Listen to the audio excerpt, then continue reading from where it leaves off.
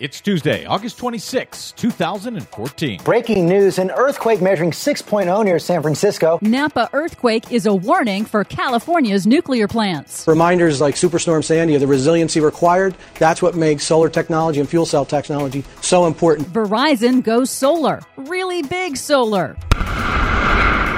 Another coal plant bites the dust. Cutting emissions will save more money than it costs. Plus, fired into the sky, these salmon are becoming flying fish. Fighting drought with the salmon cannon. Yep, the salmon cannon. All of those flying fish and more straight ahead from BradBlog.com. I'm Brad Friedman. And I'm Desi Doyen. Stand by for 6 minutes of independent green news, politics, analysis, and snarky comment.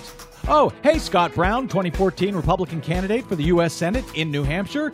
Do you believe climate change is real? No.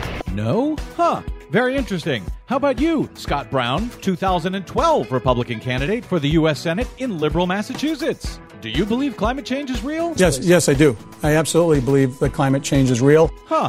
One of those Scott Browns is definitely right. This is your Green News Report.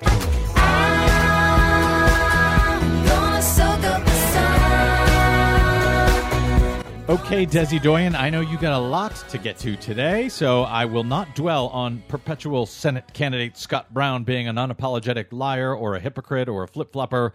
I'll just let you begin with the green news. Okay. Well, first off, that 6.0 earthquake that hit the Northern California city of Napa on Sunday morning caused damage estimated to be at least $1 billion. But an even bigger question now is the safety of California's Diablo Canyon nuclear power plant on the Central Coast between San Francisco and L.A. Environmental group Friends of the Earth released a confidential document on Monday written a year ago by a former senior nuclear inspector at Diablo Canyon, urging the U.S. Nuclear Regulatory Commission to shut it down, warning it is unsafe to continue operating the plant until new tests can assess its vulnerability to earthquakes from faults that were discovered after the plant had been built. Spokesmen for both the NRC and plant operator Pacific Gas and Electric, however, say the plant is safe. Of course they do.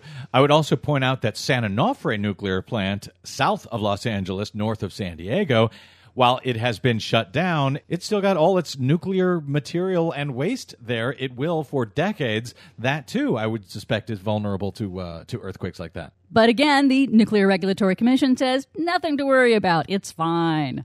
Cutting emissions will pay for itself 10 times over. That's the conclusion of a new study from MIT this week that finds the cost of cutting industrial emissions from coal-fired power plants and other industrial sources would actually be more than offset by avoided healthcare costs caused by air pollution. Just how large are these health benefits from cleaner air compared to the cost of reducing carbon emissions? Well, MIT's cost-benefit analysis considered several policy options and found that one policy in particular, cap and trade, would save 10 times more in healthcare spending than it would cost to implement the policy. I'm sorry, I didn't hear you. I'm over here hiding under the table because I was just watching Fox News and they told me that the entire economy would collapse if we did anything whatsoever to curb deadly emissions in order to save the planet. So I just missed that entirely. Press on. Another one bites the dust.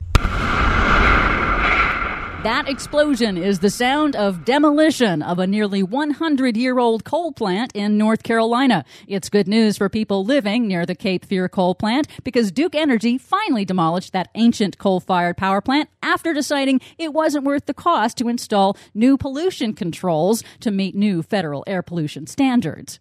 Meanwhile, telecommunications giant Verizon is going solar, announcing this week it will invest an additional $40 million in new solar panels on its facilities, making it the largest solar producer in the U.S. telecom industry. It's not about virtue, says Verizon's chief sustainability officer James Gowan on Bloomberg News. It's really about resilience. Reminders like Superstorm Sandy of the resiliency required. That's what makes solar technology and fuel cell technology so important. Finally, if necessity is the mother of invention, an unusual invention could help California salmon survive dangerously low river levels amid a record drought and hydroelectric dams that prevent them from returning to their spawning grounds. Fired into the sky, These salmon are becoming flying fish.